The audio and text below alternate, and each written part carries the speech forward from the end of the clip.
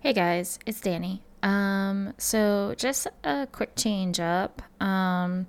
We are, as you can see, there's an EX episode. We had some complications, so instead of cramming and wanting to give some material out and stressing us out on what to do.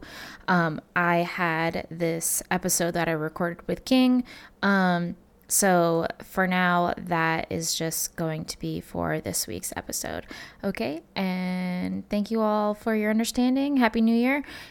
And we'll see you next week. Okay. Bye. Gary has Lisa come over to meet his parents, and She was so excited about that. oh my god, yes. And Gary, I can't wait to meet his parents. yeah, exactly. And Gary is somebody who lets his parents control his life, can't stand up to them, even though he's a good, he's all in all a good kid, good student. And Lisa, who's a smoke show, rolls in, and she's like, I'm your son's date tonight kind of thing. And they're like, you're like 20-something. What the hell?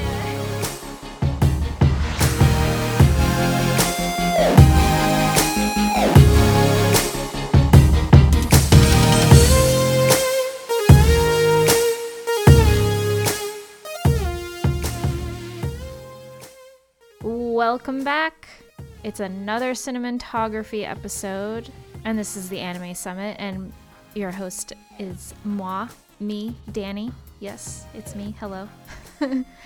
And it's another episode for our Brat Pack movie review. So, and with me, of course, is my good friend King. Hey, everybody, it's good to be back. Danny, I only have one thing to say, and that's from my heart and from my hand, why don't people understand my intentions?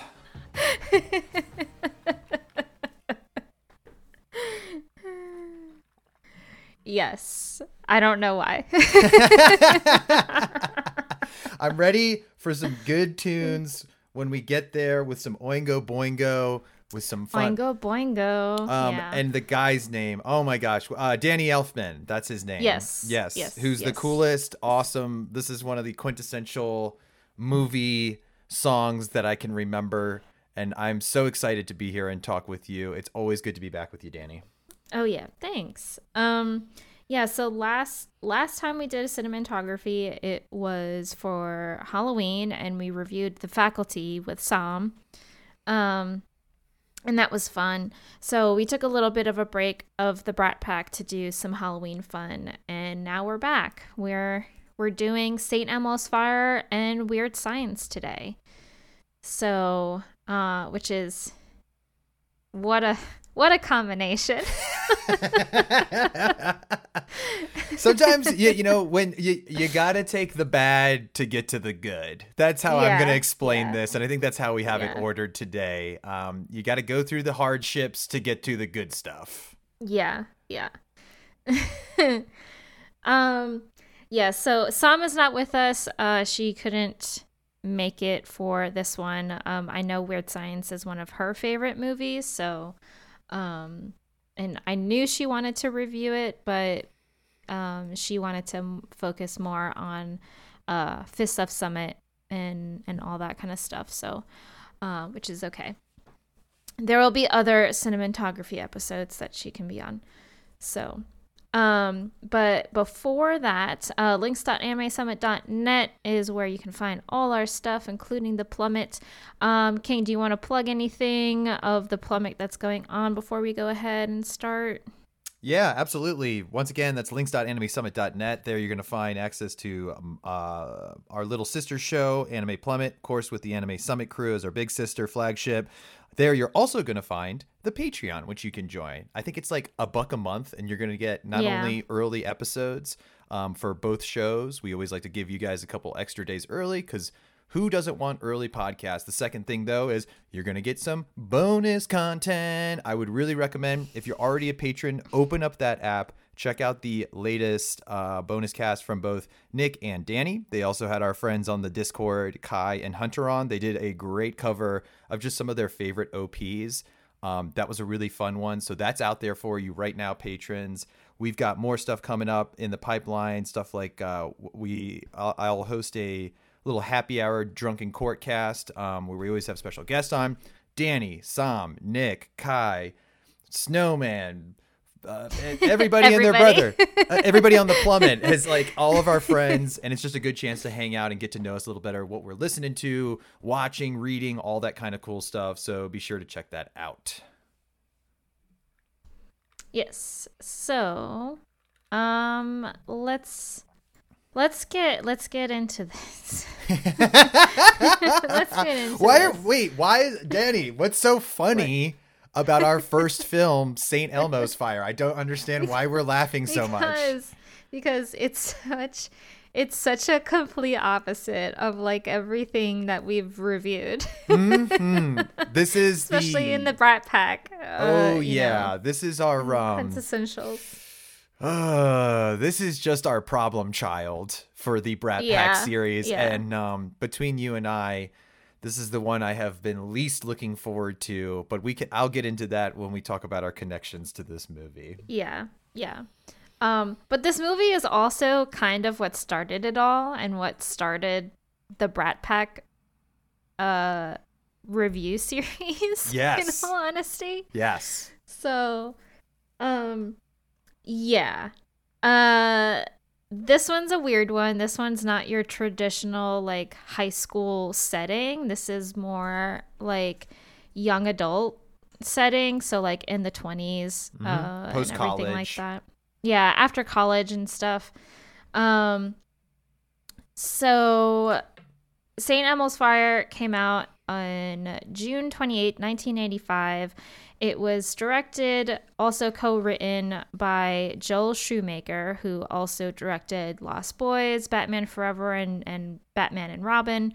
Batman and Robin was not a good one. No, these are post Tim Burton in the Batman film series that were coming out when we were growing up, and these are regarded as the not good Batman films. Though I forgot to add, he also directed the 2004 Phantom of the Opera, and that was okay.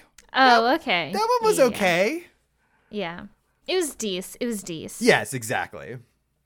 Yeah, he did a bunch. I mean, he wrote The Wiz, which I'm not mad about. No, that's a fun, what a trippy film growing up too. Good gosh, Lord. that one was so weird. He has just this is just a weird guy with some like a one or two hits here and there, but like a lot of misses. So I think his career is kind of plagued with these weird films. Yeah, I mean, hey, I'm all about weird. I'm okay with weird. Yes. But sometimes it has to work. So yes, and of course our Brat Pack team. The movie is starring Emilio Estevez, Rob Lowe, Andrew McCarthy, Demi Moore, Judd Nelson, Ali Sheedy, Andy McDowell, and okay, I don't know how to frickin' pronounce her name. Mare Winningham is the last one. Who thank plays, you. What is her name in this? I'm not even gonna remember their cast name. To be honest. Wendy. Wendy, thank you, Wen. Yeah. And she's kind of the odd duckling out in this crew but what a cast. I mean, yeah, this one definitely has the most like Brat Pack people out of anything. Yes. Particularly Emilio Estevez, Rob Lowe, Andrew McCarthy, Ali Sheedy, and Judd Nelson. Yep. So. Yeah, because and a lot of these names we're going to remember from our Breakfast Club episode that we did. So if you haven't checked that one out, go back into the catalog and go listen to that one because we love that film. Yes. The budget for this film was $10 million, and the box office made $37.8 million. So I mean, it definitely like made its budget for sure. It wasn't a flop. Yeah, it's just not. It's like I've been learning recently too how much money a movie actually has to make to break even. Yes. Because 10 million Yeah. is the budget for making the film, and we don't usually get to see the marketing. And my understanding is it has to at least, so if it's 10 million, it needs to make 20 million because of just to break even due to marketing, distribution, all of these different things. So like you're looking at about 17 million, which sounds like, whoa, that's a lot. But for a studio, that's not good. Like they're like the return on that is not a good view. So yeah. And the movie did receive like a ton of negative reviews from critics, but it was a box office hit. Yeah, so 100%. I want to remind folks too, just real quick, that this is it's St. Elmo's Fire and The Breakfast Club are the quintessential Brat Pack movies. There's that article we talked about in a couple episodes ago, where that's where they coined the term. And it's just, if you were in both movies, you were part of the Brat Pack, and a lot of people are like Brat Pack adjacent. So this is an important piece of just pop culture history, even though it's kind of a stinker. Yeah. Yeah, pretty much. Yeah, so a little bit on the plot. 7 recent Georgetown University graduates. They wait to... Okay, wait, I'm just going to read this whole thing. Recent Georgetown University graduates Alec, Leslie, Kevin, Jules, and Kirby wait to hear about the conditions of their friends. Wendy, a sweet-natured young woman devoted to help others, and Billy, a former fraternity boy and now reluctant husband and father after a minor car accident caused by Billy's drinking. At the hospital, Kirby spots a medical student named Dale with whom he has been infatuated since college. So this movie pretty much centers around these 7 friends who just recently graduated college, and they're just kind of dealing with the responsibilities of being an adult, a young adult per se. So, and oh boy. which with what you just described, I'm interested.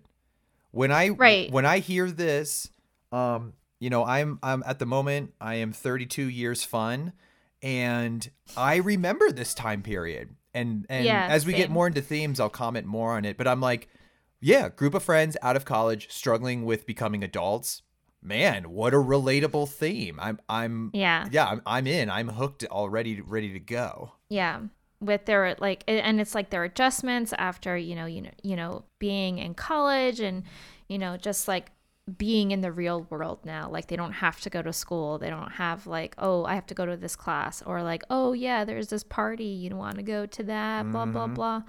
So, but I mean, for me, I can't really relate to that because when I was in college, like I was going to a community college, so there weren't any dorm rooms for me or anything like that. So, yeah. And like at freaking 22, because that's pretty much the age that they're at right now. Like, did you see all their freaking apartments? This is the classic, because I know Danny is a fan of the TV hit show Friends. And yes. It's the same thing of like, how the hell does everybody afford a 3-bedroom apartment that they live in alone? Yeah. On like these low level entry position jobs. And this is the same thing. Some of these folks are employed. Some are going back to graduate school, law school, whatever.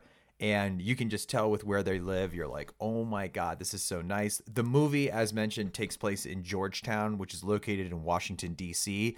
And it's one of the nicest parts of D.C., one of the richest areas. So just by that alone, like, I mean, I can only imagine what like income was like and like affordability was like in the 80s. Mm-hmm.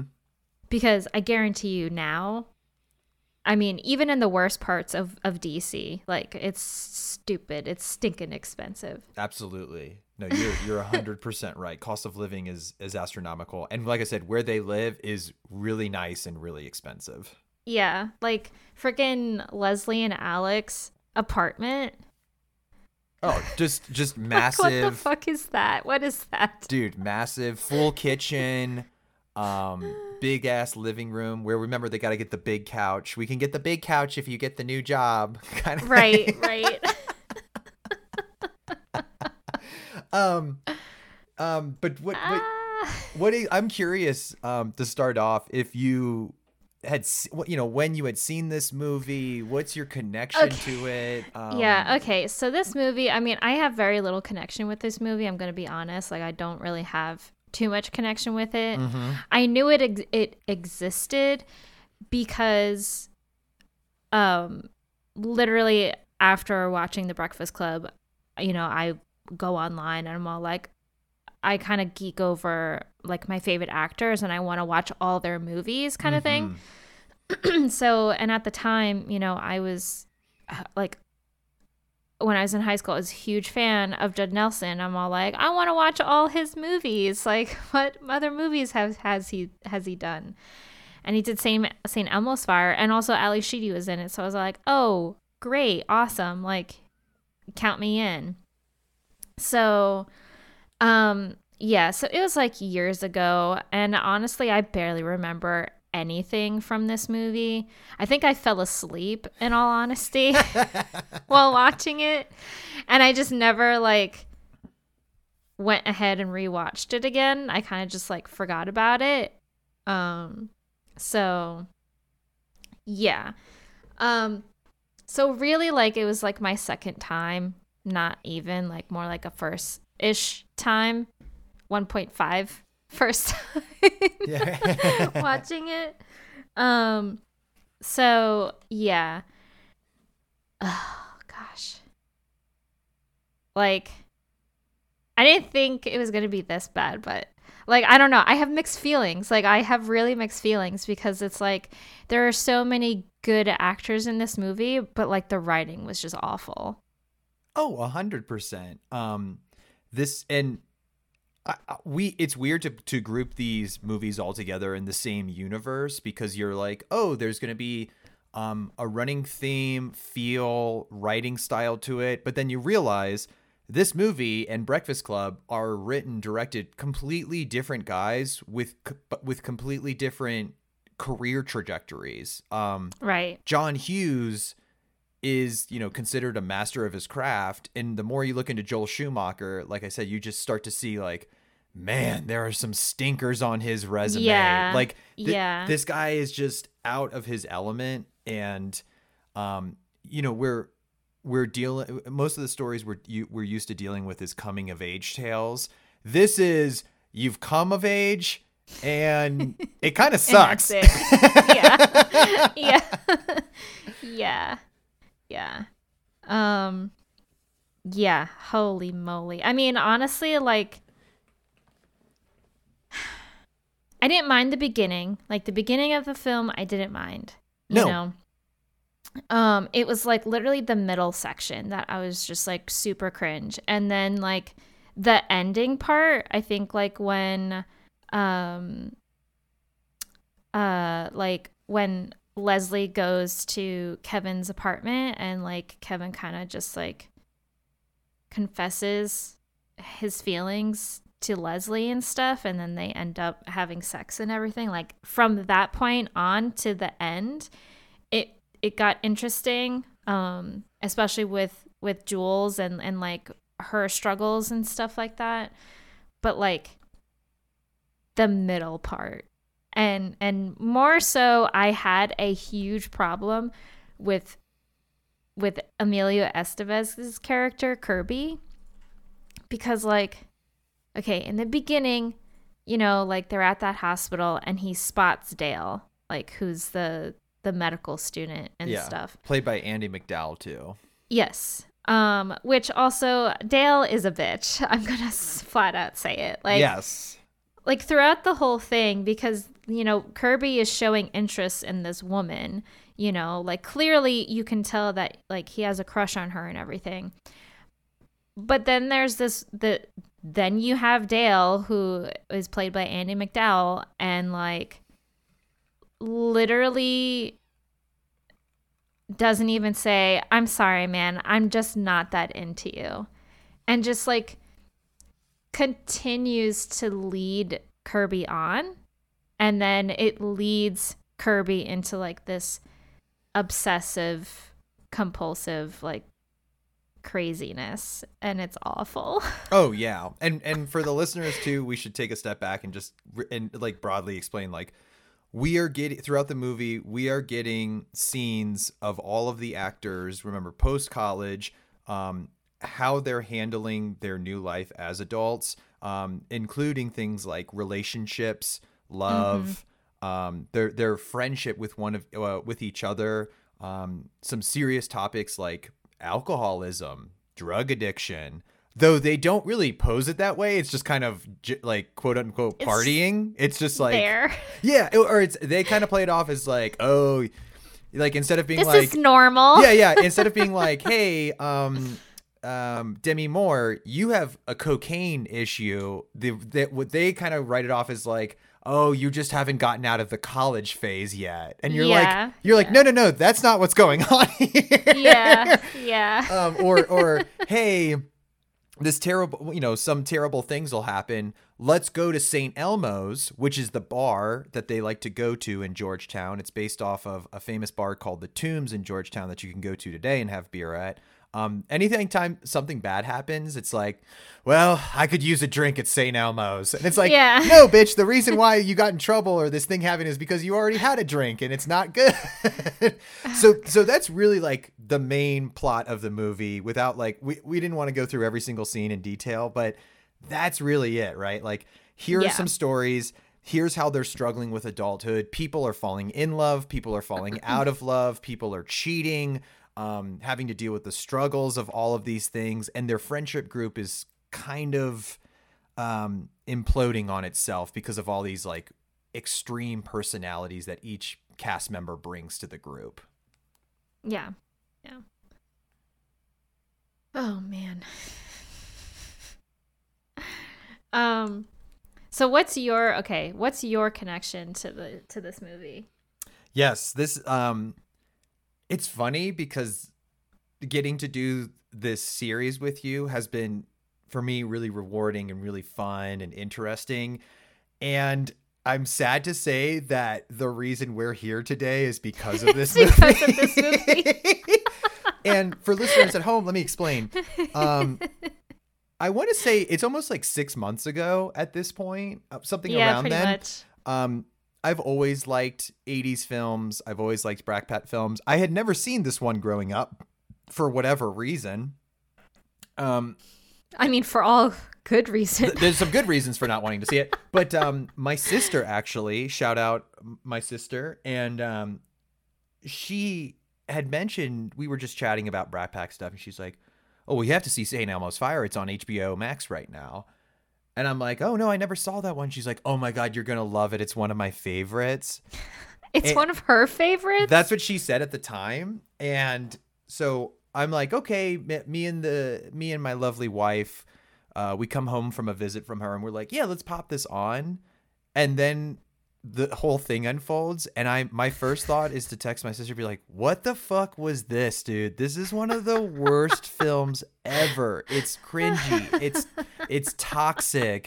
It's inappropriate at times. Like, it's just, and my least favorite thing about this, and this will be one of my main points later to critique, is all is forgiven by everyone. There's no one can really do anything that terrible that they're like, I'm not talking to you anymore. You're a piece of shit. Like, everything is always forgiven, no matter how badly you fuck up, which just feels so disingenuous. But so I started talking in our Discord, which once again, that's links.animesummit.net. You can come hang out with me and Danny and talk about Brat Pack films if you want to. I knew that Danny is, just through listening to her Cinnamontography over the years, I know that she's really passionate about movies. She loves talking. And I sent her, I let her know, I said, hey, I just saw this film and this is fucking terrible. Like, I absolutely hate it. And this is kind of the start off point where Danny and I just start going back and forth. We both realize we have a love and appreciation for these kind of films, just how impactful they were from growing up.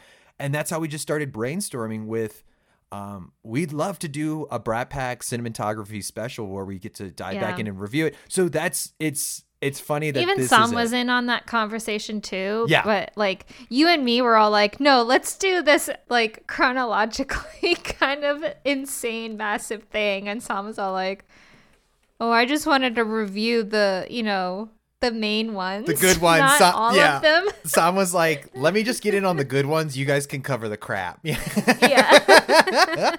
Which I don't blame her because, you got to dig through some bad stuff to get through the good stuff. Right. But yeah, so that this is my connection to it is this movie, in my opinion, gets my friendship with Danny just more expanded. We get to spend more time together. We get to have fun. We get to laugh. And it's like we're creating fun content that I personally enjoy. So shout out to Joel Schumacher for helping us with this, I guess, because this is I'm having a great time.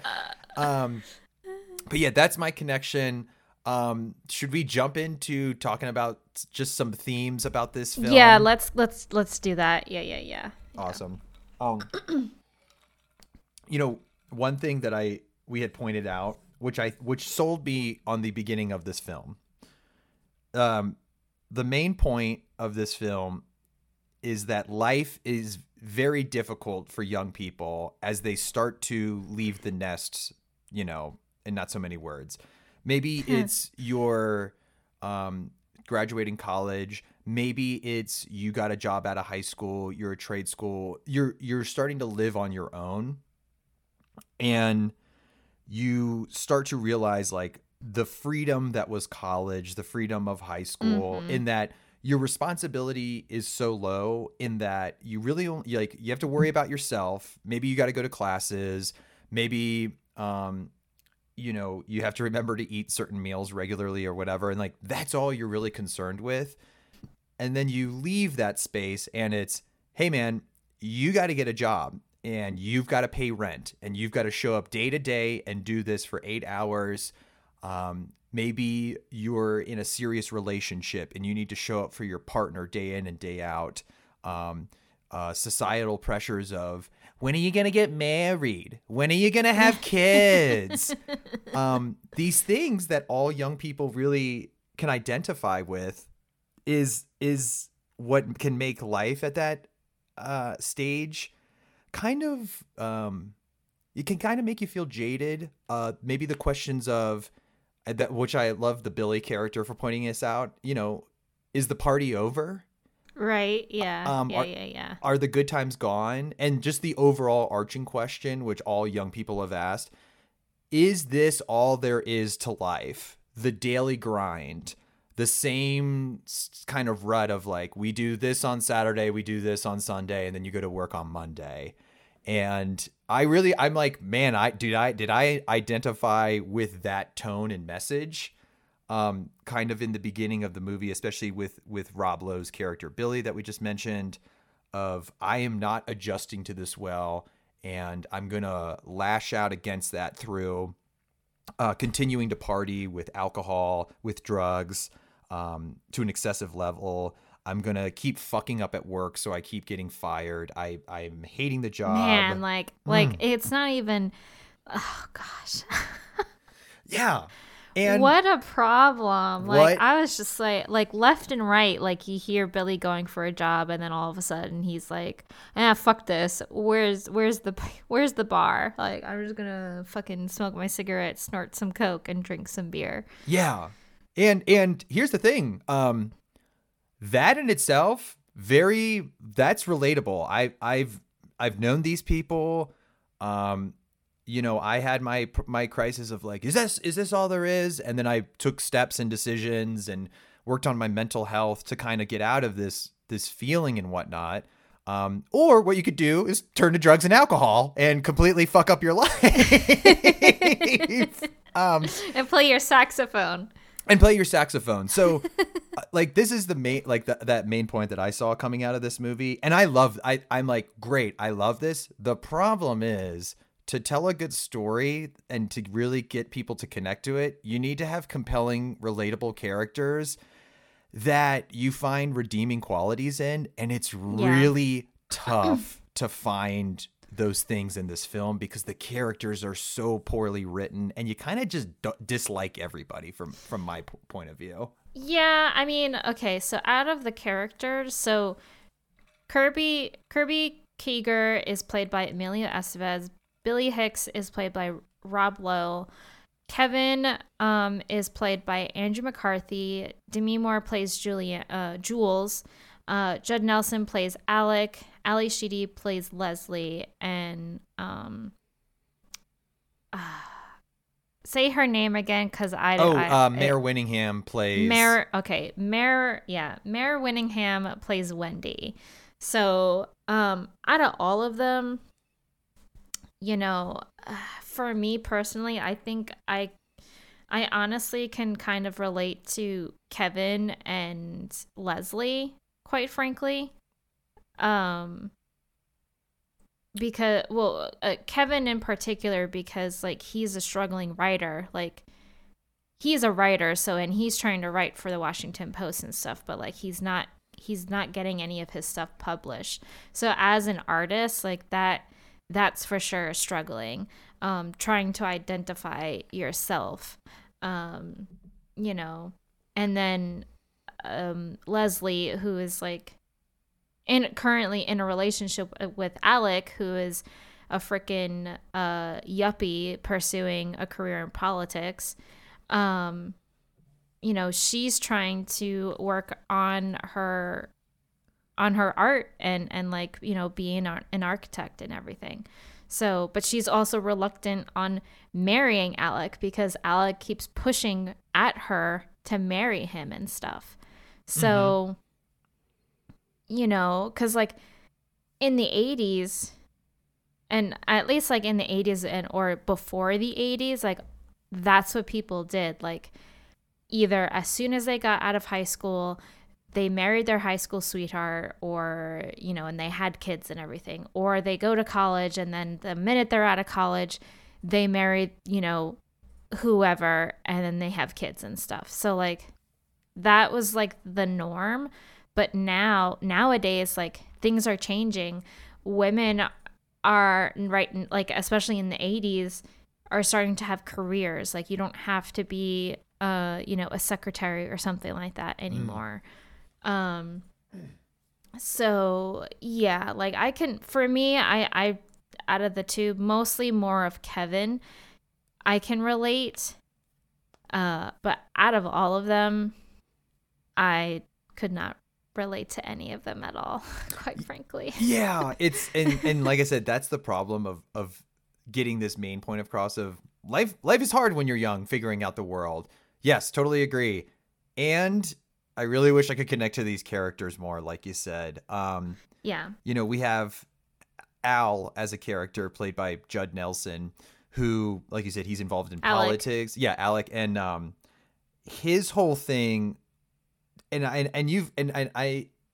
these people do exist. The reason you get married and have kids isn't out of love and wanting to start a family. It's a status thing. It's a checkbox of, hey, to be a successful person in this, you know, rat race town of DC, not only do you have to be successful, you also have to be like, look, here's my wife and kids. Look, I don't spend time with them.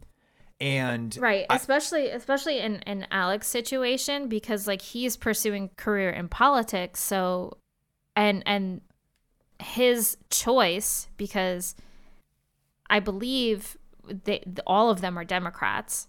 I think they made a point to say that, and they were making fun of Alec because he decided to work under a Republican, and Alex, his reason for that is because, well, Republicans pay more money that way. which is actually I did love that scene because we all have friends who, as you get older and you start to grow up, you might start to compromise on certain beliefs, on certain ideas, because you think that's how you want to get ahead. And that was just a great little subtle thing of like, he's just like, these things I believed in college, the fact that I was the young Democrat, club president for however long, and I don't agree with this politician, like, that doesn't matter, because what matters now is getting ahead in life. This is what I got to do to get to the next level. And I'm like, yeah, good. Yeah. I mean, I definitely know those folks. Everybody grows up with people like that. Hopefully you don't have to sell yourself out too much to get to where you want to be, but it's, I understand it, I guess. Yeah. Yeah. And I think that's honestly why, like, Alec was really pursuing the whole marriage thing with Leslie, was because of like his social status and working with Republicans, because the stereotype for Republicans is they're all married and they all have kids. Exactly. And, so, yeah, like that was just, yeah, it's like such a turn off. Such a turn off. So we got one story with Leslie and Alec.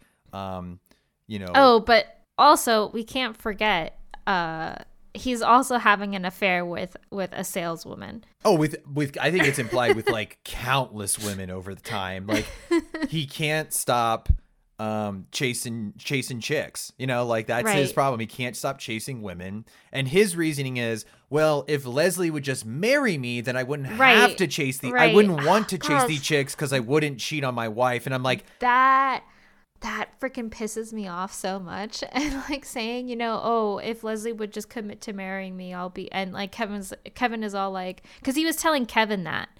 And Kevin was all like, oh, so if Leslie marries you, then you'll be more faithful to her. And Alec goes, yeah, that's how it works. And I'm just like, dude, that's not how it works. No, that's not how it works at all. Like, you should want, if you choose to be in a monogamous relationship with someone, if you enter it, you should honor that. If you want something different, you should voice that opinion. And if the other person doesn't want it, well, then you go your separate ways. And it's fine. Yeah. It's the man up or shut up. He's being just a child through it, because he's just, a classic trait with Alec's character is he flips it on other people. He's like, I'm not the one being a bad behavior. You're the one who's not tolerating my bad behavior. And that's why you're the problem. Gaslighting, toxic shit like that you're just like, ooh, that. And one of the things that makes the movie really, really cringe. And then, with this relationship between Leslie and Alec, we also have Andrew McCarthy's character, Kevin, who we come to learn is, ever since college, is madly in love with Allie's character, played by Ali Sheedy. Leslie, sorry. And he's just the man on the side, like, watching all of this happen. He's like, I love this girl. She's with somebody else, and this guy's a total dickhead and like cheating. But none of their friends know that. Like, with Jules, like, because not only that, Jules accused Kevin of being gay and being in love with Alec. So, like, none of their friends knew that Alec was Kevin was in love with Leslie. So until like the very end, when at like that huge party at that Korean businessman's house, Mr. Kirby Kim hosts.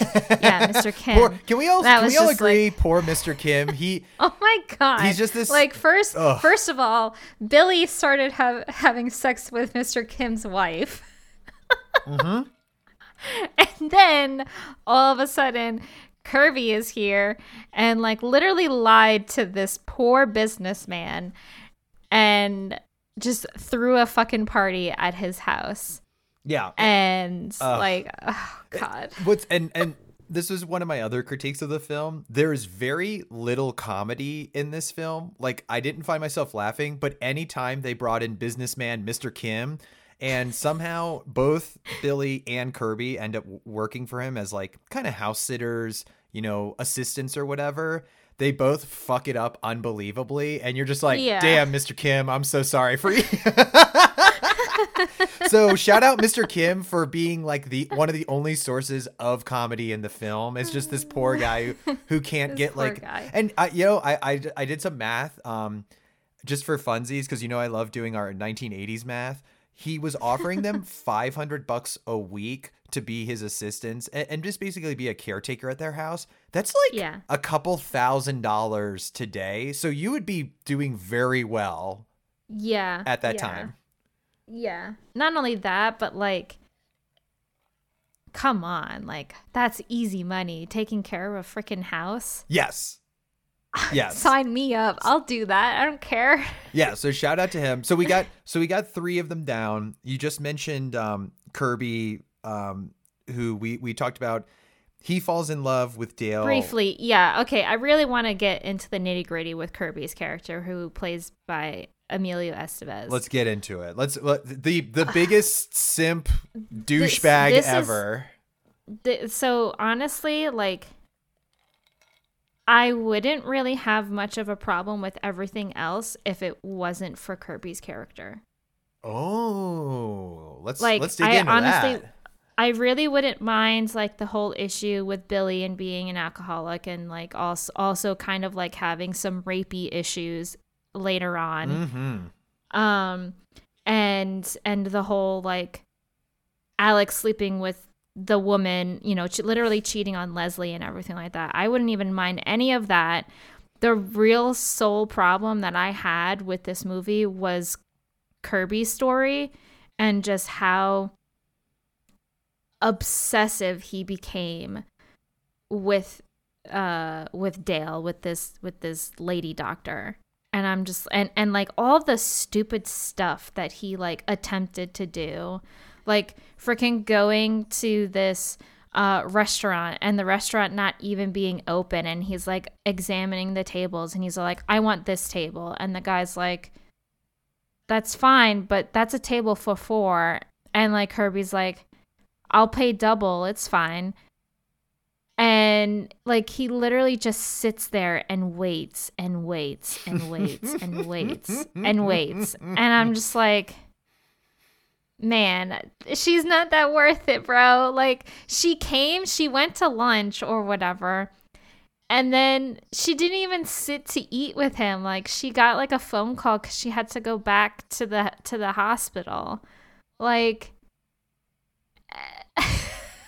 and then oh, this gets better. And then he stalks her. Mm-hmm. He's on his frickin' bicycle waiting for her to leave her house, and then follows her to like this party or whatever, and just like watches her through the window, and like all of a sudden, a guy just like wraps his arm around Dale's waist and stuff, and like he gets like so mad.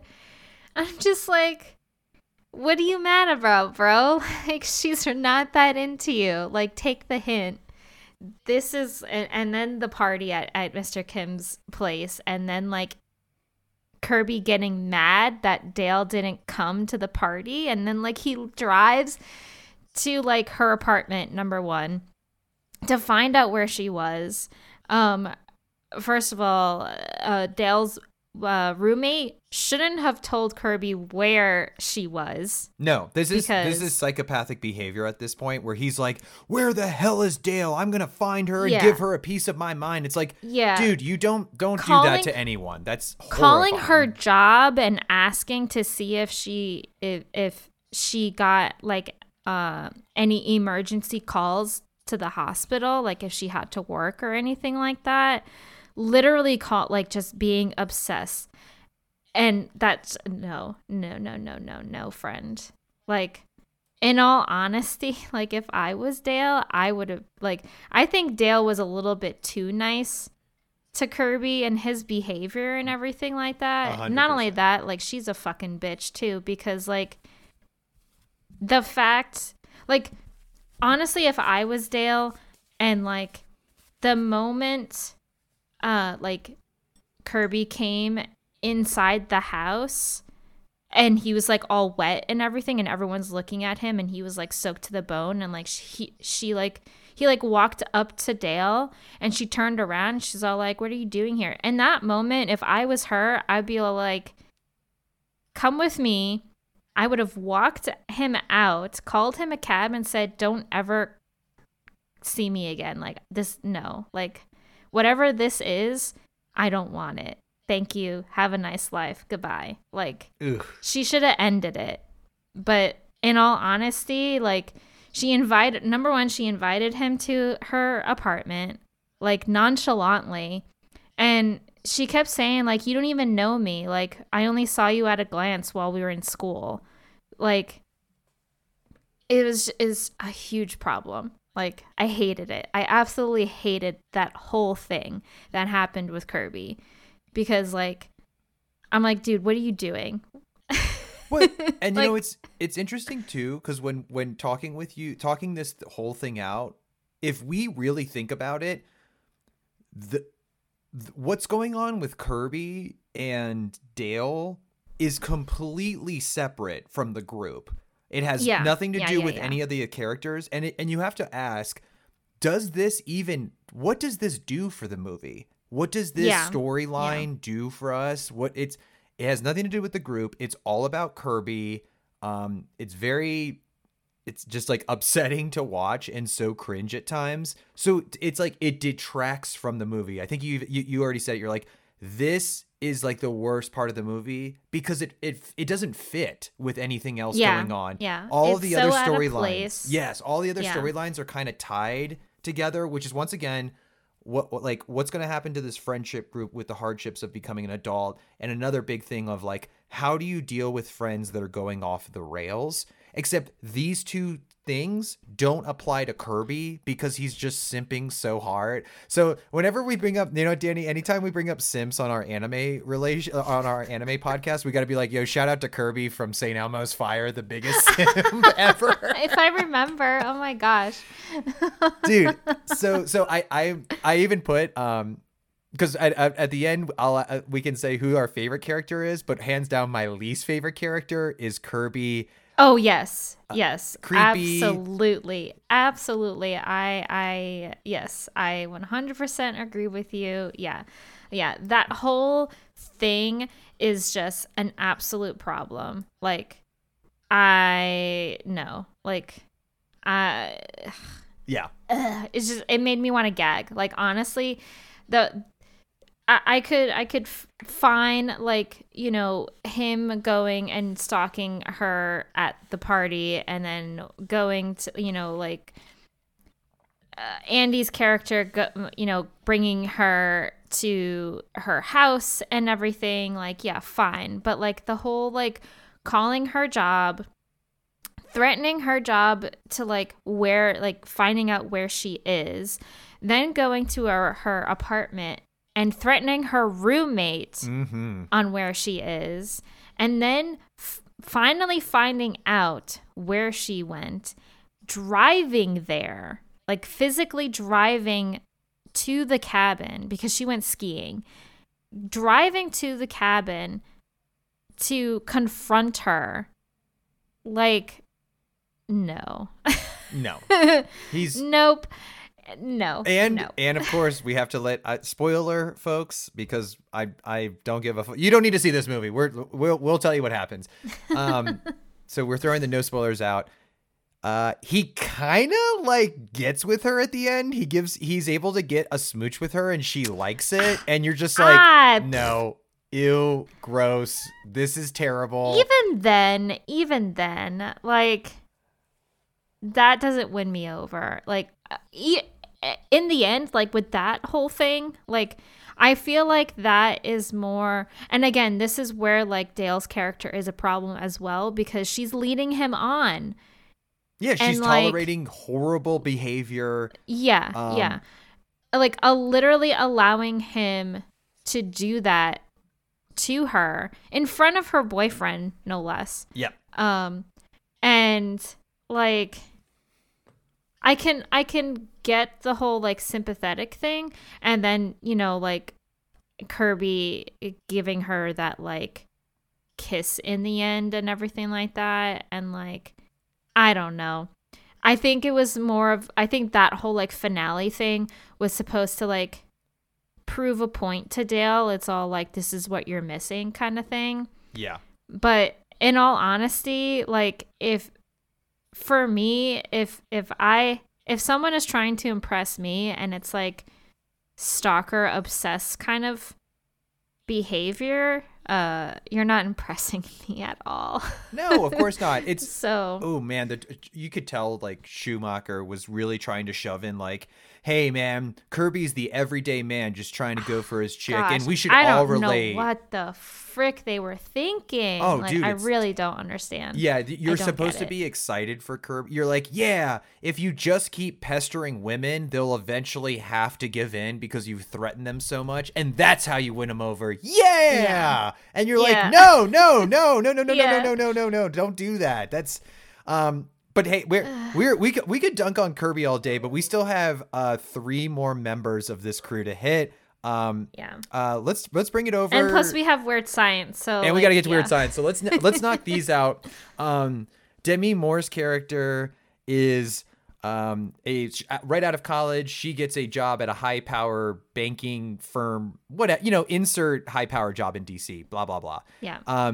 International banker. Thank you very much. She has 2 problems. One of them is cocaine, which is a very expensive, bad problem to have and horrible for your health. The second problem is she has a spending problem where she spends too much money on cocaine and other things. Well, she has multiple problems. She has multiple problems, but not just those 2. Exactly. But it's the thing of like her life is falling to pieces. This is bringing it back to one of the themes of what do you do when your friend starts to go off the rails? And she is just in crisis mode for a lot of this movie. Her friends are somewhat concerned and try to talk to her, but this is one of my other main critiques of the film is, and it could apply to any character. Something bad happens. Somebody does something fucked up. What is the answer? Hey, let's go to St. Elmo's and have a couple pints and everything will, you know what? Have a couple drinks, sleep it off. It'll be better tomorrow. And that doesn't work when you have a crippling alcohol and cocaine addiction. Yeah, for sure. Oh, man. Yeah. Again, like, I feel like Jules is in the same line as, like, Billy because they're both party people. These are the 2 that are going off the rails yes, throughout the movie. Yeah. Like Billy has an alcohol, he has an alcohol addiction. Womanizing. Jules has, womanizer. He has like a so-called wife, like although and a child. Honestly, do you really? At this point, I don't even consider that woman his wife. Like I'm just gonna say that's his girlfriend because he doesn't treat her like a wife, that's for sure. He's like literally making pass to any freaking person that walks. So that was just like a confusing relationship in its own. So, but it's the same thing with Jules. Like Jules, she got this job, but like she's the type of person that, she'll get that job, but she won't do it well. Yes. She just got the job because it pays well, but she doesn't do it well.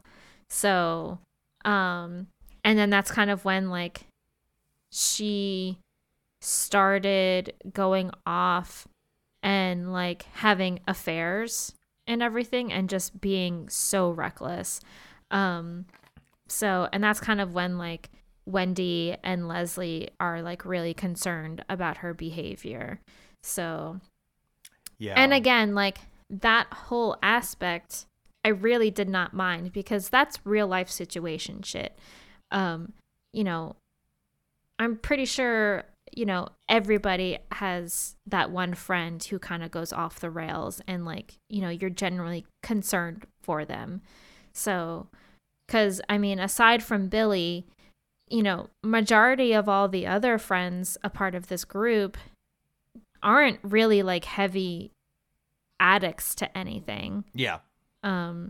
So they're kind of like the grown-ups, you know. Billy and Jules is like the kids of the group, you know. They're still in their like heyday of like college life kind of thing. That's what they want to do. They want to party. They don't want responsibility. So yeah, which is why like Jules kind of had her mental breakdown in the end, because after a while, you know, the group kind of finds out that Jules kind of locked herself in her apartment, and like, you know, she's fallen behind on like all of her bills. You know, she's yacked out of her mind by this point. She's probably, you're not sleeping, you're not eating, you're not taking care of yourself, you're just coked out.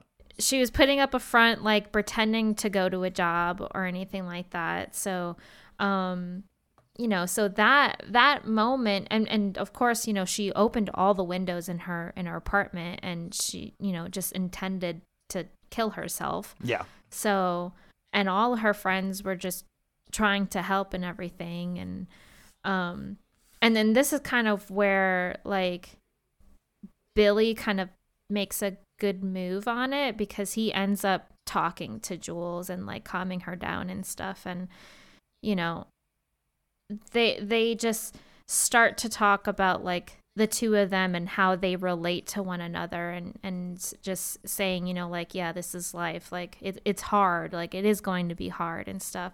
And I think this is where honestly kind of like Billy realizes like I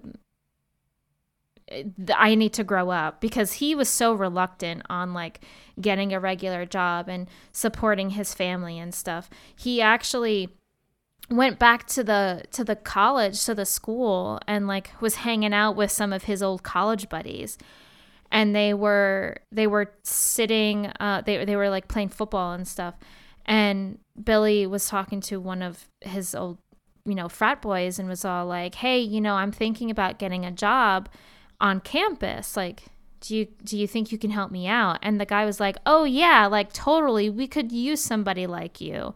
And Billy's like, yeah, cool, man. And the guy just flat out said like, yeah, we need someone who can get us good drugs. Just like, damn, oh man, this sucks. So I think that was kind of like an eye opener for Billy, like you know, this is not going to work out for me, kind of. Yes. You know. He does. He has this come to Jesus moment where he's like, he finally stops the drugs. He stops the drinking, and he's like, I gotta get something together. So by the end, he's kind of got his head on straight and is able to help Demi Moore sort of, and is able to help Demi Moore just kind of be like, hey, it's this sucks, but it's gonna be okay. We'll be there for each other, and that was a nice moment. But I will say, in Demi Moore's situation, where, you know, she's strung out, she's thinking of suicide, you know, she's incredibly in debt. What ends up happening in the movie is they're like, which of course, once again, if there's an issue or a problem, the solution is, we should all go to the bar and have another couple rounds of drinks. Yeah. In my impression, Demi Moore desperately needs to go to rehab and therapy. Oh, absolutely, 100%. But that wasn't. 100%. This is 1985. That wasn't going to be the answer. So that was never. The answer is, you're going to be fine. Everybody does too much cocaine. Just go to the bar and you'll be okay with it. It'll be fine. We've spoken so much about Billy too. I feel like we don't have to get too into it, but I do want to touch on our last character, who I feel bad for. Wendy, of course, played by Mare Winningham, and Wendy is unfortunately the person in the 80s movie who you shove in there. She's she's just like the fat girl, except she's a totally normal looking person. Yeah. She was actually super pretty in this movie. Yeah, she was so pretty, but she's a little bit like bigger than the other women, and they're like, therefore you are the fat girl. And it's just like a lot, there's like fat jokes throughout doing that and fat shaming. I'm like, she's a normal sized person. Well, I mean, even like her family was like fat shaming her as well and stuff like that. I mean, even like Wendy and Billy, like Wendy had a thing for Billy, so, and like they got drunk and you know, they started kissing, and that's when like Billy started making fun of her girdle and all that kind of stuff, and so that was like a major turn off. I'm like, come on, man, like why did you do that? I just feel bad for her the whole time too, because her family is pressuring her to marry somebody. Yes, like that was so annoying. And kind of her family's like, because Wendy's like, I want to marry someone I love and then I want to start a family with and be passionate. And her parents are like, that's not really what adulthood is about. Like, that's not what marriage is about. Like, this is what it is. You need to find a stable man who will work at the family business, who will get you pregnant, and you will have children. That is the point of adulthood. And you're just like, no, I don't like subscribe to that at all. So I did like. She was even like she was just like so. She wanted to like not live at her parents' house too. Yes. And like she wanted her own place and stuff. She didn't want to like get married right away and then that's how you like leave the nest kind of thing. So, which I totally can relate to that, absolutely, because there's been a point in time where it's just like I want to live on my own. I want my own things and all that kind of stuff. You want your own life and your own decisions. Yeah, but like it's just so. It's very difficult to live on your own, particularly for me, and like living in New Jersey was just not. It was not going to happen, especially with my income. So, yeah. So like the whole like I had a lot of sympathy for Wendy for that aspect on wanting her own place and stuff. Yes. So and I did like that Wendy and Billy were able to like make up because Wendy did tell her father like, you know, I'm not in love with Howie or whoever that guy that she was seeing that her parents like arranged and everything. Yeah. And like she told her dad, like, you know, I like Billy. Like Billy is the one I like. So and then when she finally got her own place and like Billy went to go visit her and stuff and like they had like a nice conversation. And you know that was when Billy decided like, yeah, I'm gonna move, like I'm gonna go to New York instead, and like he decided to divorce his wife and stuff. Don't forget he also decided to abandon his child, and I love the reasoning. He goes, they'll be better off without me. I'm like, that's a really quick way of being like, peace out, family, bye responsibility. I mean, it is better, but it's just kind of funny. He admitted it. You know, I mean, he even said, he's like, I can probably be one of those weekend dads. Yeah. So, which I mean, I would say in that aspect, like with that whole situation, like if I was his wife or now ex-wife, you know, like if I can see that he is making an effort in getting his shit together, you know, then I would apply some visitation rights and stuff like that. Like I'm pretty sure there would have been like some sort of like arrangement for that kind of thing. But who knows? It's the freaking 80s. Like, yes. The one thing I will say is I'm going to say right now, my favorite character is Wendy for two reasons. You mentioned she kind of stands up to her father at the end of the movie and says, I don't want to feel pressure to get married. I want to make my own decisions. I'm moving out. And, you know, they end on a nice little like understanding. So stood up to the dad. Great. And the whole movie, there are jokes made about her virginity that she's never lost. She ends up losing it to Billy, which is a pretty cool guy move. So she stands up to her dad. She loses her virginity to a very attractive Rob Lowe. I will say he's very handsome in this movie. Yes, he so is. Wendy, Mayor Winningham, you're my favorite character of this film. And we've covered everybody, which is sweet. Spoiler, this is the ending of the film. They all get back together. The friendships are there enough. They walk up to St. Elmo's because they're like, maybe we should get a drink. And somebody's like, you know Yeah, what? yeah. You know what? Well, I have work tomorrow morning. Yeah. Let's not go to St. Elmo. Let's not go to the college bar as, Yeah, adults. and then they're all like, "Oh, you guys want to go to Hula Hands next Sunday for brunch?" Yes. And I did note in my notes, I was like, this is the natural progression of adulthood is you stop going to the college bar and you graduate to brunch on Sundays where you get hammered with your friends. The end. Which also Hula Hands is also a bar as well. Yes, that's so, and it's So- it's the perfect ending. Like everyone has a drinking and drug problem probably, but let's go to brunch on Sunday. See you there, guys. Let's have some mimosas. Exactly. Do we want to roll into final thoughts and a score on this? Yeah, let's do that so that we can really talk about Weird science. Okay. So. I'll start off. Let me say this. This movie was rated horribly when it came out, and I think that still stands to this day. So I think this movie does hold up because it was terrible then and it was terrible now. I really think it's an interesting theme, like I said, of what happens after you've come of age and you start to realize like what adult life really looks like. I think that's such a great premise. It could have been so interesting. I couldn't connect to the characters. One of the big critiques I found, which I thought was really interesting, this is like the worst side of yuppie and excess culture that comes out in the 1980s. Oh yeah. And people people then are like, I do not identify with these people because it's gross. It's like the Wall Street bros. It's the DC crowd. Props to one positive thing. It's really pretty when they go around Georgetown, when they go to the campus, which fun fact was actually the University of Maryland College Park. So that was a little cool tidbit, but there's very idealistic, pretty scenes. That is a beautiful part of the country. Really old buildings everywhere. So that was cool. This is hands down my least favorite Brat Pack film we've reviewed.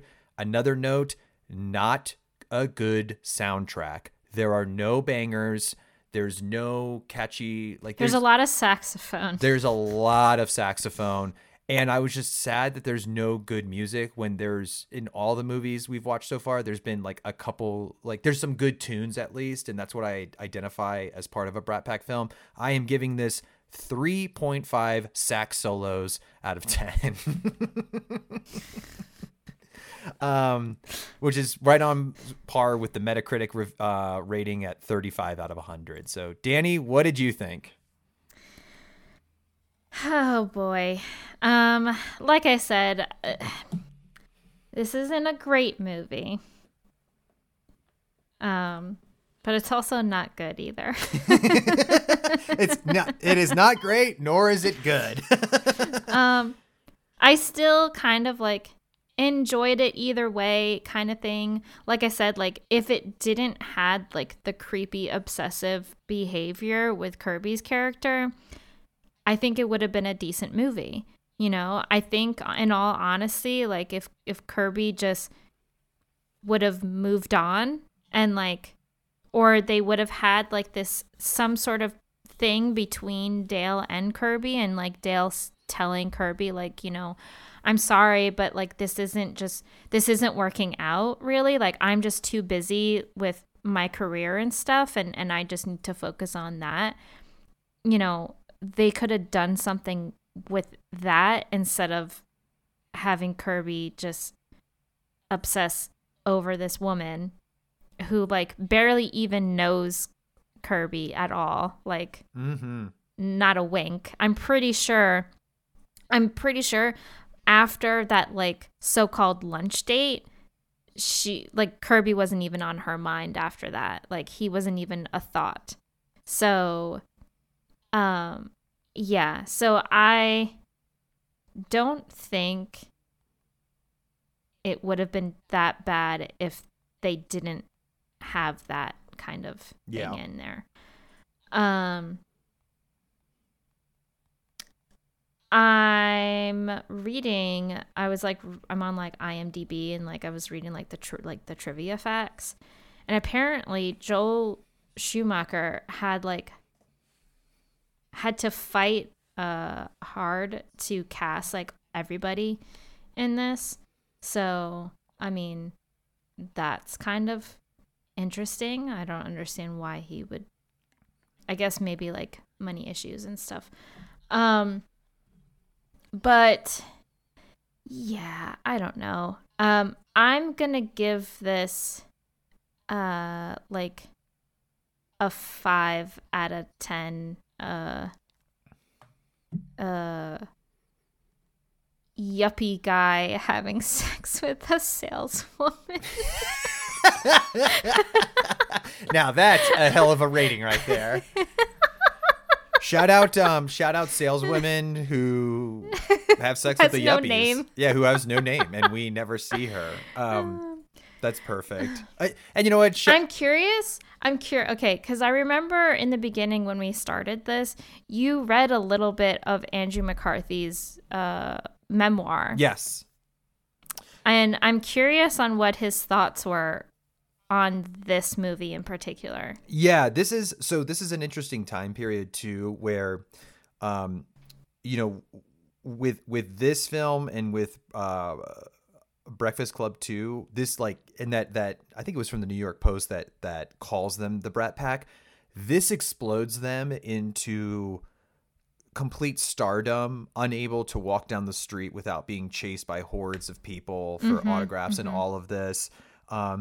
This is also a time period of heavy drinking and drug use by several members in the cast. Specifically, Demi Moore had to go to rehab before she could be in this movie. Oh, yeah. Yeah. I was reading that, like, not only did Demi Moore's character was heavily, like, into drugs, but Demi Moore also had a drug problem during this time. And, like, Schumacher demanded her to leave the set because she was like super high. Yeah.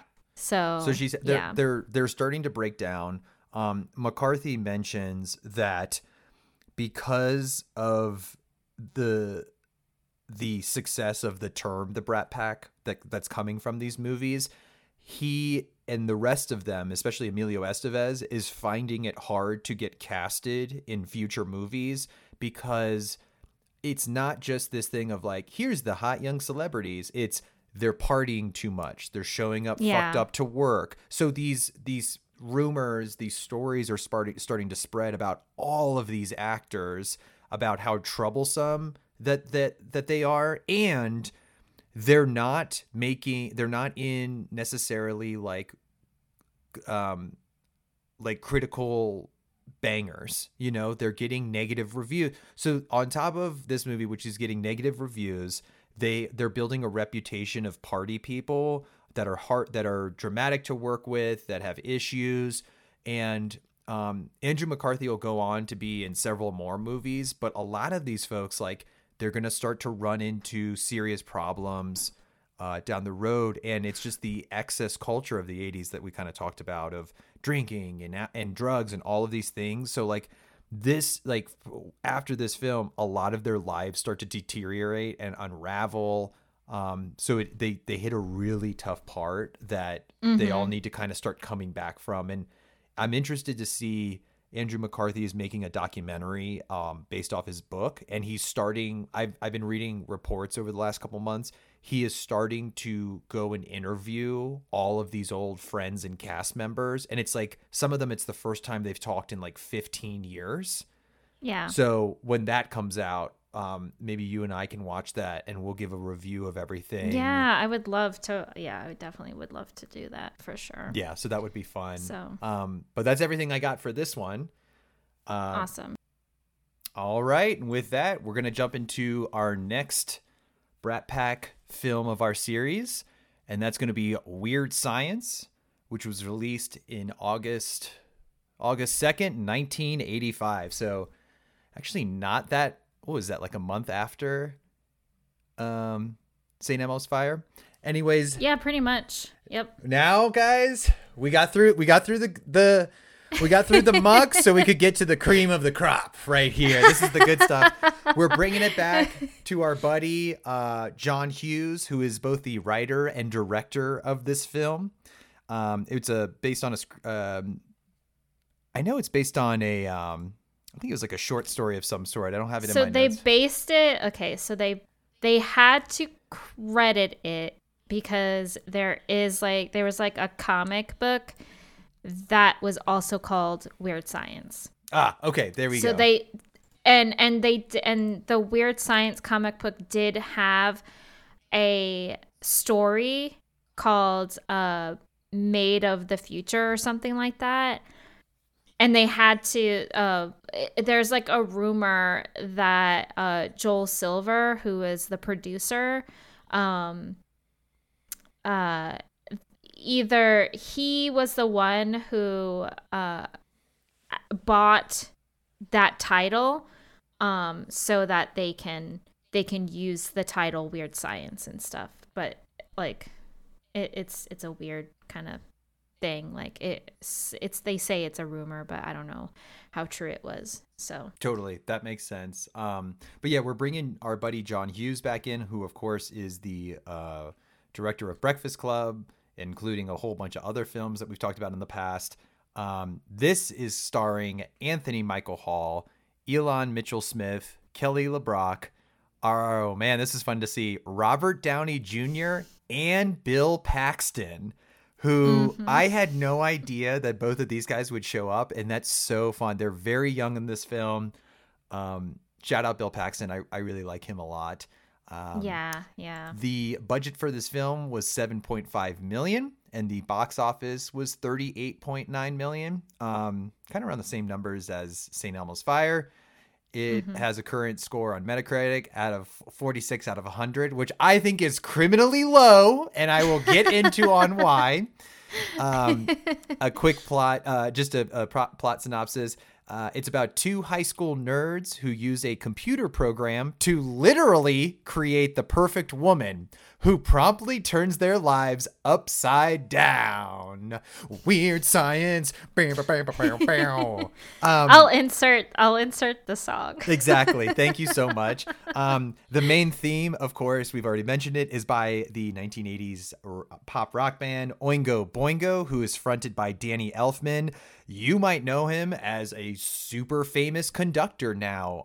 He's done tons of scores for like The Nightmare Before Christmas, all the Tim Burton Batman films, just countless things. I think he did, didn't he? He might have done the Simpsons intro, unless I'm thinking of somebody else right now. But I wouldn't know. I'm not a Simpsons person. yeah, So. but he's just like super famous in the music scoring, conducting orchestra world now. But his original thing was Oingo Boingo, and where St. Elmo's failed us on music, this movie brought us back, baby. There's so much good music into it.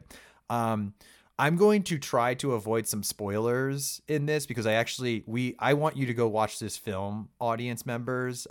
As we mentioned, this is one of Sam's favorite. And really, all you really need to know from my standpoint of the plot is we've got two big dorks. We've got Michael Anthony Hall and Elon Mitchell Smith's characters, who are best friends, freshmen or sophomores in high schools. They're constantly getting picked on by Robert Downey Jr. and another guy in the movie through pantsing, getting slushies dumped on them, classic 80s nerd getting bullied stuff. And, you know, as the movie kind of opens up, we see them having a tough time at school and getting picked on. And then bam, Oingo Boingo slaps right in.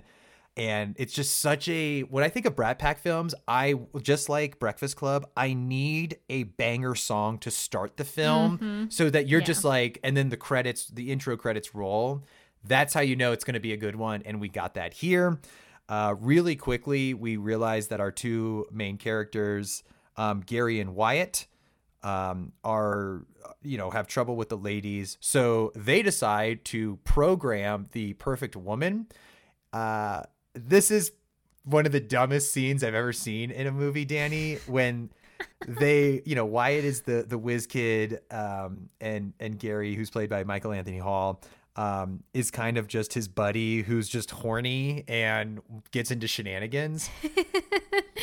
And Anthony Michael Hall is actually playing like a somewhat nerdy cool kid. yes, Yeah, Like, yeah, that's versus exactly it. versus like his other counterpart characters, like from 16 Candles and The Breakfast Club. So like this Gary the character is like he the perfect example that I could think of is Gary is Chandler from Friends. Yes, very much so. Like that's the only analogy that I could think of. Yeah, and Gary's kind of the like he's the mastermind behind like why can't we simulate a girl?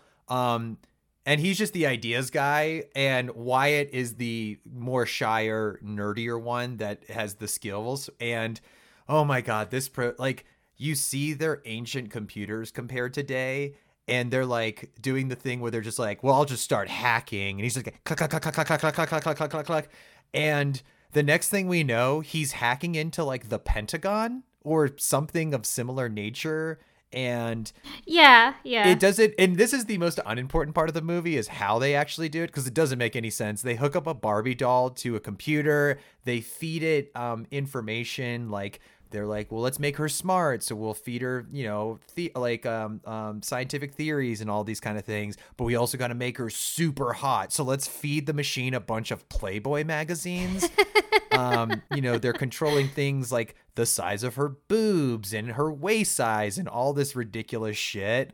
I totally get that the idea of two young boys creating their perfect woman is very problematic for multiple reasons, but I try not to look too into this because it's just a stupid, silly comedy shtick thing going on. Yeah. Anyways, it somehow works. It doesn't make any sense how they're able, like, they don't like use any like natural organic materials to make this perfect woman. But of course, they're able to create Kelly Brock, who, my goodness, what a beautiful woman, and especially at the time. Gorgeous lady. I mean, I watched like a little kind of it was at like Awesome Con or something in 2019, and it was like a Weird Science reunion, and Kelly LeBrock was there, and she still looked good. Oh yeah, she's just someone. She was born with beauty, and good for her. Of course, I have to tell you, she actually turned down the role as Lisa, until like the one that they like finally managed to cast someone for Lisa, but it didn't work out with the other model because of artistic differences, and then that's when Kelly LeBrock was on board and stuff. Nice. So, well, I mean, I think she is wonderful as Lisa, and what we kind of come to find out is Lisa's character, which I like, instead of just being a subservient object for the boys, she's really their fairy godmother that they create in this convoluted way, which we can get to in a second. Shout out to wearing bras on your head during the process of making this woman. You've seen pictures of it. It's Gary and Wyatt with bras on their head. Actually, for this recording, Danny and I decided to wear bras on our head in honor of it. So I am not wearing a bra on my head. Thank you very much. I would just like to point that out. Oh my gosh. So it's just like silly, fun stuff like that. And of course, this is all based on the concept of Frankenstein and Frankenstein's monster. And they do the thing where they're like, she's alive. Yeah.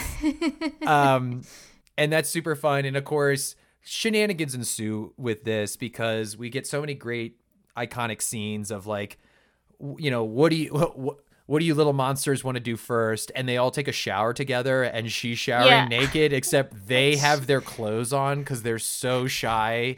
Well, they have like their pants and shoes on. Yes, exactly. They're like shirtless, but like, yeah.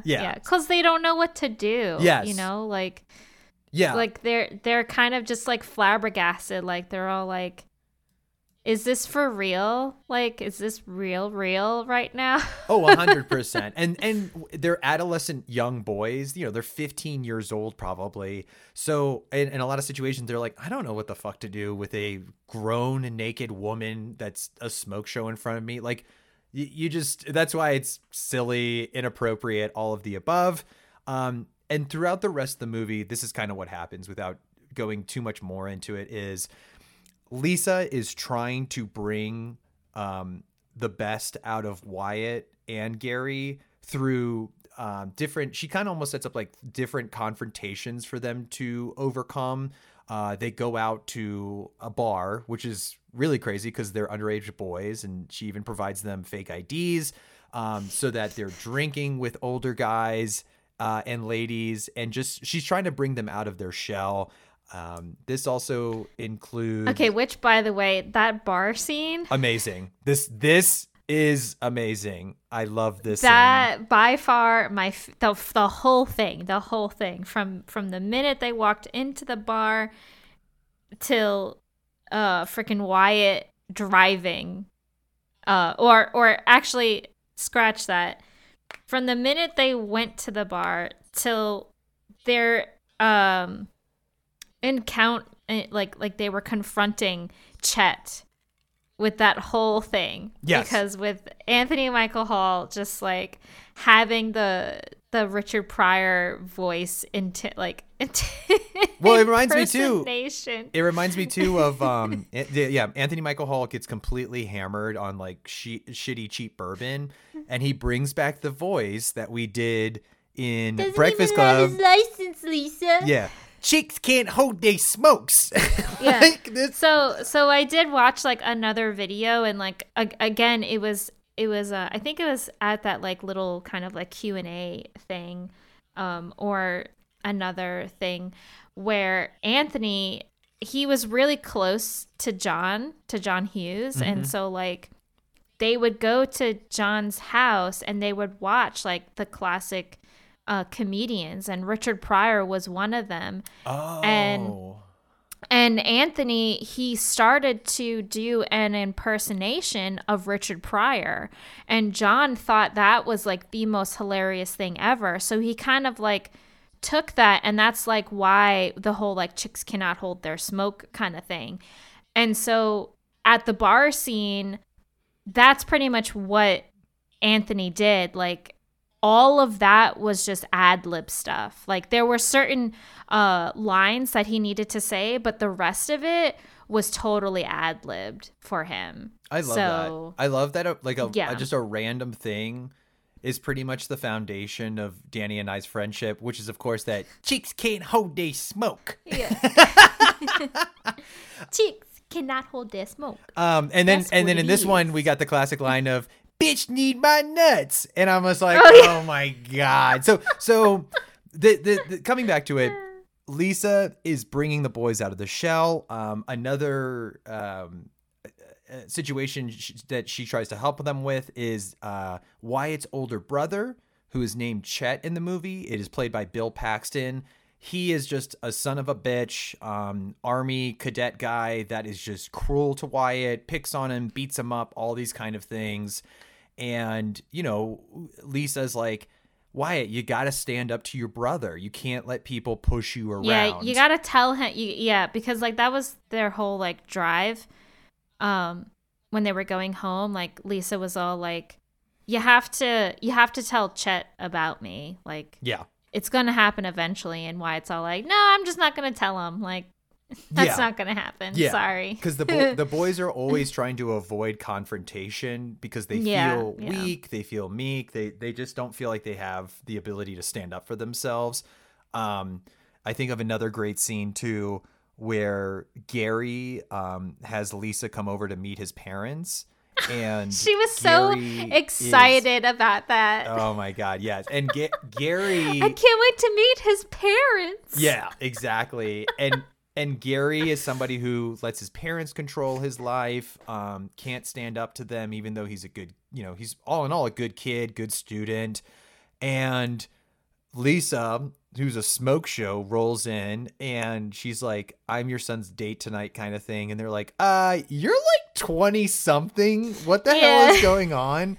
And she's basically being like, y'all need to chill out. Gary's the best. And the parents get heated and they're like, call the police. This lady's trying to like take our son. And she pulls a fucking gun on them and is like, no, Gary's coming with me and we're going out partying tonight. So it's just fucking crazy. This is where I start to realize that on my point of Lisa as a fairy godmother is Lisa is actually magical, and I'm not just she saying can do whatever she wants. Yeah, and not like and she puts her mind to it. Like she can do it. Yeah, not only can she do it though, but she like can manipulate reality. Like she can turn lights on and off with the with the flick of her fingers. She can erase people's memories. She can alter reality. So she's like literally, which she kind of did to Gary's parents, like. Because when they were driving back to Wyatt's house for the party, Gary was kind of like low-key freaking out about the gun and everything like that.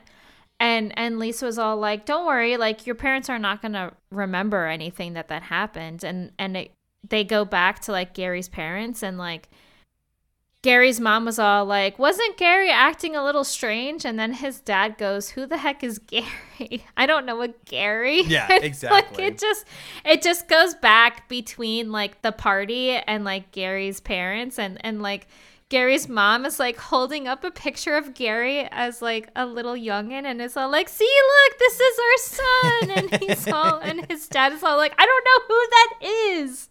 Like, yeah. So I do want to say this.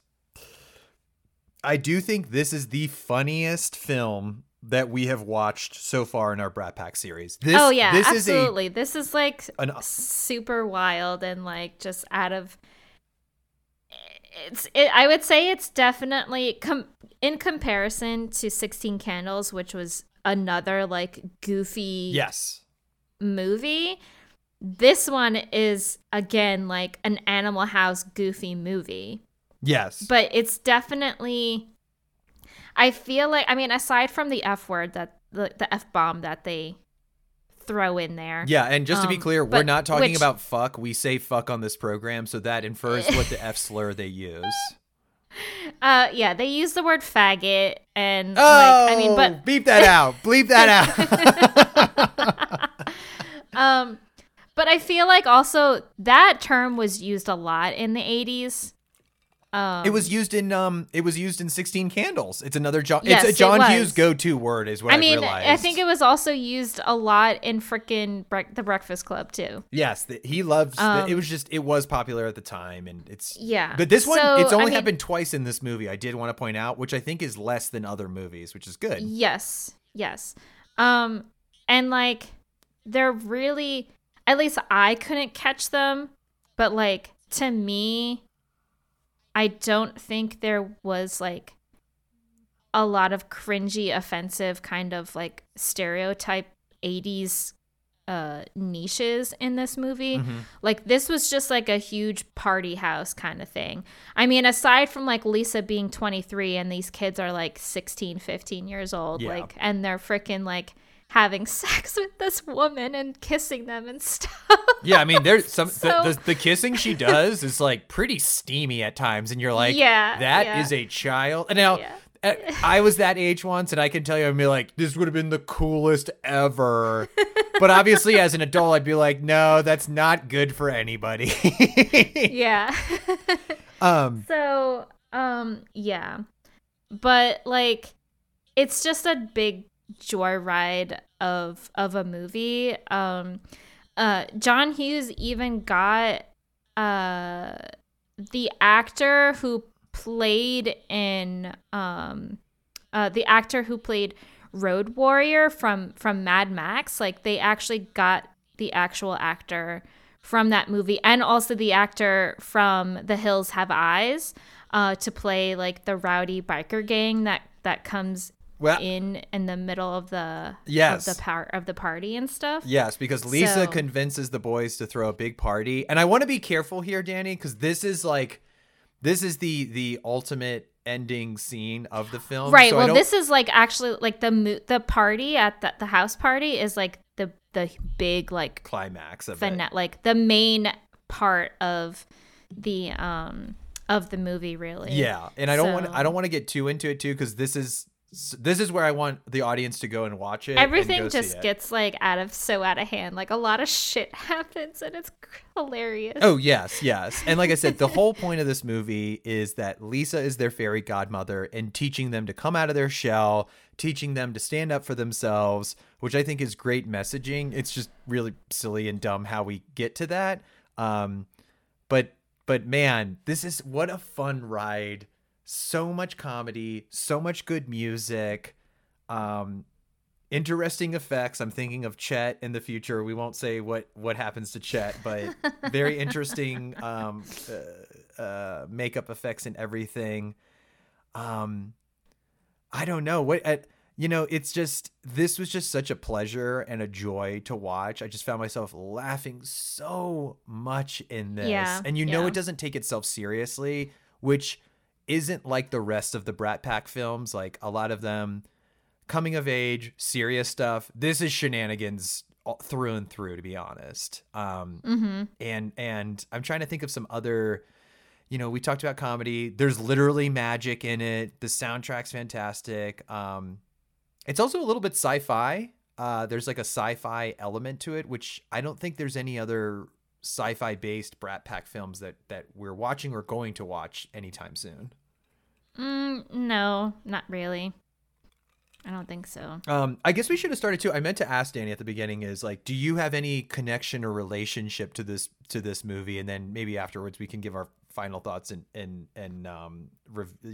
scores and whatever. But have you come across this in the past? Do you remember this at all? Like what is your relationship? Like this was like after I watched The Breakfast Club, I wanted to watch anything John Hughes directed or created and stuff like that. So Weird Science was definitely the other movie that I really fairly enjoy, and that is close to my heart because like it's just shenanigans all the way and stuff.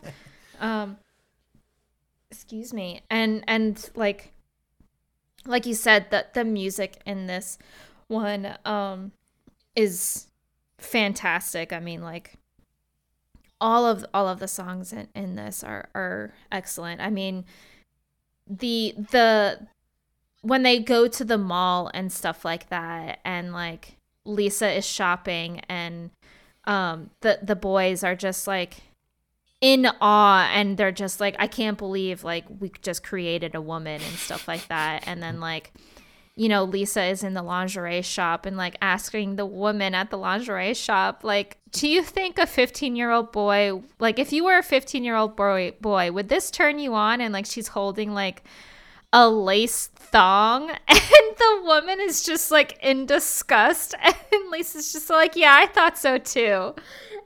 Oh yeah, that's. And I appreciate that they play into it, that they're like, yeah, this is really inappropriate and not good. Yeah. So, but then all of a sudden when Lisa leaves, and she's like walking, and, like Robert Downey and his friend Max, who is played by Robert Rustler,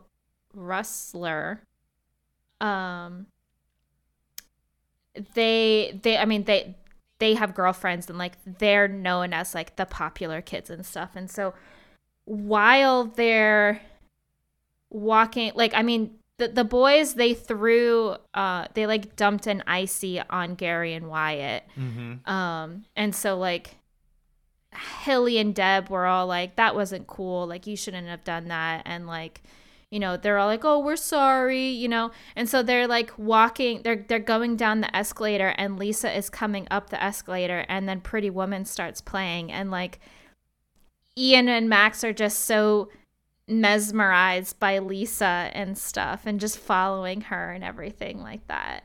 So like that whole scene is just like, to me, I feel like that's such an iconic scene, especially when like Lisa leads that Ian and Max to like outside, and like they're talking to Lisa and stuff, and then all of a sudden Gary whips up in this fucking Porsche, and is all like, all right, come on, hon, Lisa, like Lisa, come on, like we gotta go. And like Robert Downey Jr. and like both of them are just like, you're with them, like.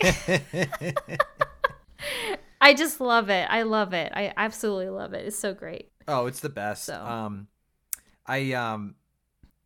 My connection with this film is kind of similar to maybe some other films that we've watched in this series, and it reminds me of The Faculty. This was always on TV when I was growing up. I'm thinking of TNT and TBS and stuff like that. So I'd always see it, and I can't remember the last time I watched the whole thing through.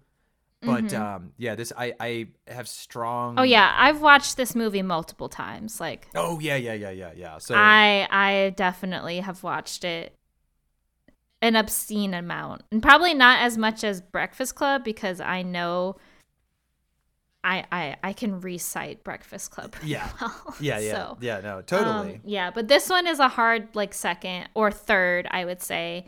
I think my second favorite like Brat Pack movie would probably be Pretty in Pink. Like that one's another one that I absolutely love.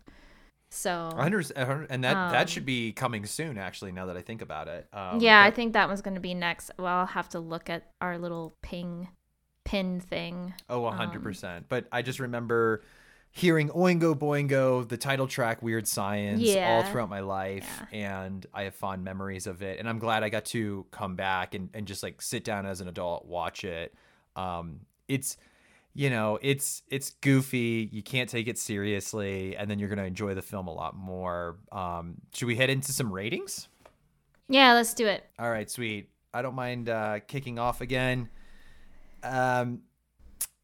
And we also always ask, is it outdated? I mean, like I said, the message behind of two young boys building the perfect woman is never the best message, but because it's a pure comedy, this movie rocks. I think it aged well. Like, I don't think it's as, I would say it's not as cringe as 16 Candles is. And certainly like, not as St. Elmo's Fire.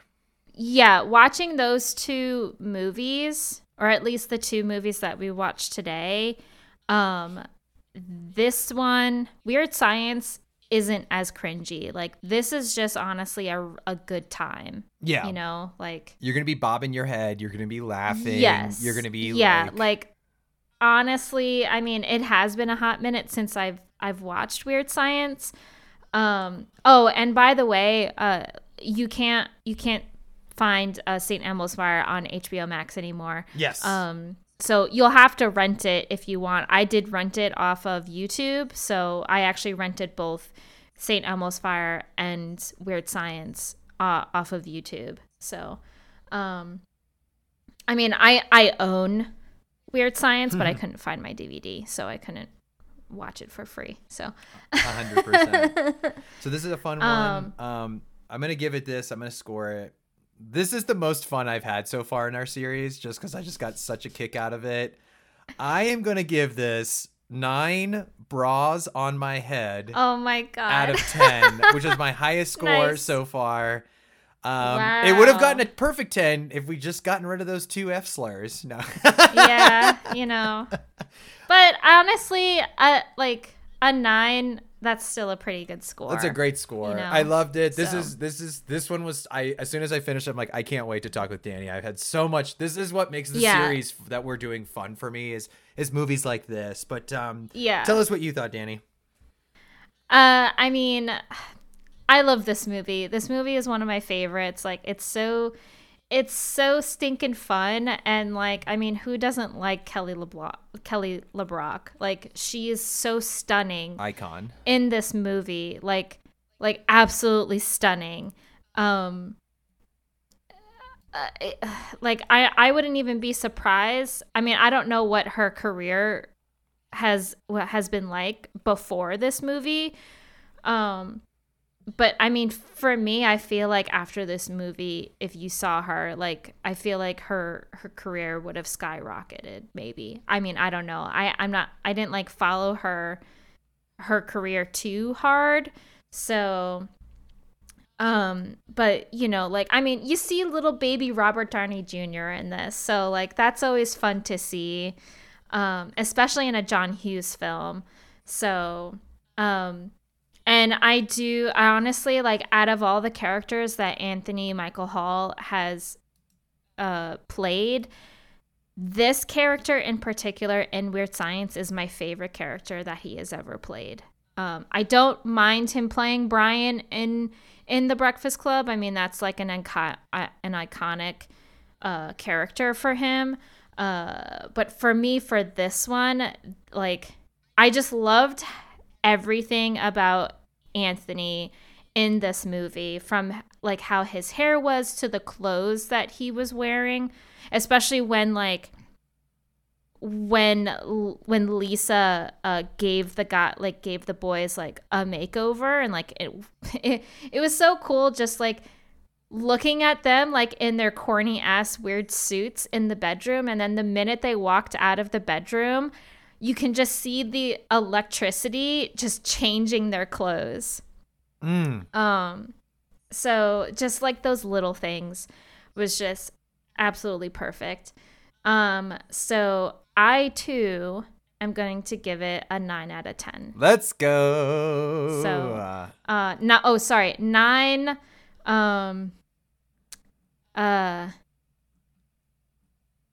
9 asking the saleswoman at the lingerie store if you were a 15-year-old boy, would these turn you on out of 10? Oh my God. That's horror. I love that. I love that so much.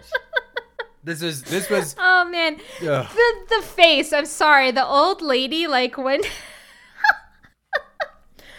oh man, but I honestly think the best part about that scene is when the woman like in disgust, she's just like, ooh, and she picks up like the thing or whatever, and Lisa's all like, yeah, I think so too, I'll take these, and like she takes them with like her index and her thumb, and just like puts them away like they stink or whatever, and then as she's ringing the underwear up, Lisa asks, oh, do you have anything that could match that, like a bra, like something along the lines rubber?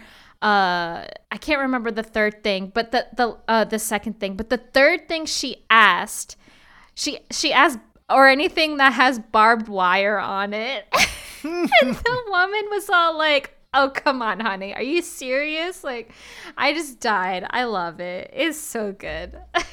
That's just, it's so ridiculous. This was a super fun one, Danny. I'm glad we're going out on a high note on this. Let's take a look at our schedule. What do we have left in our series so far? Let me see. So we have like 4 more movies left, and funny thing, Pretty in Pink is our next one. Let's go. Ooh, and About Last Night too. Yeah.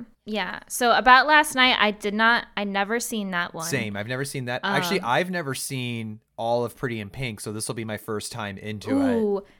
Okay, good, because Pretty in Pink is my favorite. Love that movie. Love it. Second favorite movie of all time, aside from Breakfast Club. Ooh, I'm excited for that. So we have 4 more movies left. We have Pretty in Pink, About Last Night, Mannequin, and the last one is The Pickup Artist. So there were definitely like these last ones, at least like Mannequin and Pickup Artist, are like subpar to the Brat Pack. There is at least like one person who is part of the Brat Pack who is in it. So, yeah.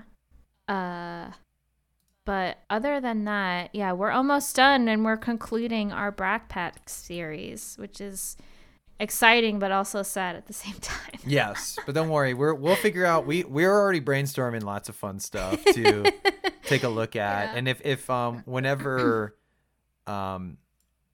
Andrew McCarthy drops his documentary that he's working on, we're definitely Yes. gonna we'll rent that, and then we'll review that, and we'll get a better look on what was really going on with a lot of these people. Yes. On I was just looking at Michael Anthony Hall's kind of career after all of this, and after this movie, he's still able to get some roles here and there, but his career starts to take a dip. He's dealing with alcoholism because of the lifestyle.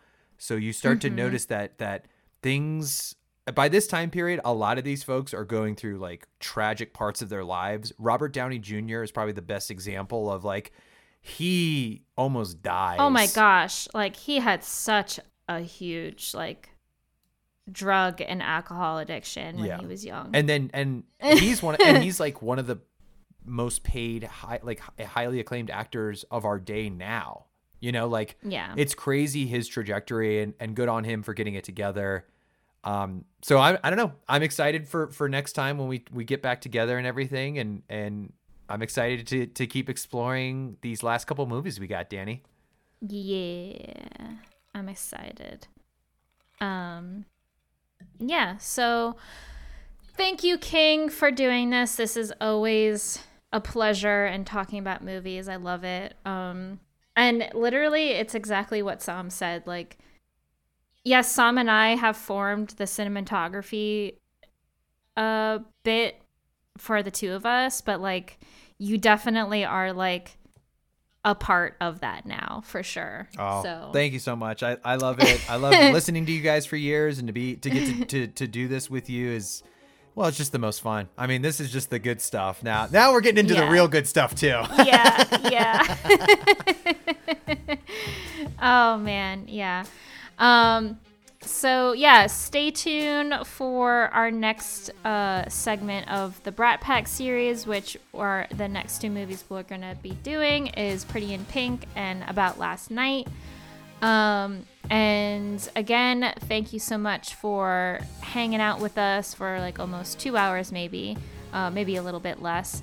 And yeah, buy a t-shirt. Our freaking Anime Summit website has amazing merch there and stuff. So check that out and listen to our lovely Plummet. And also, we just released our Scott Pilgrim Takes Off review on the regular show and stuff. And yeah, that's about it. Thank you so much, guys, and we'll see you next time. Bye. Later.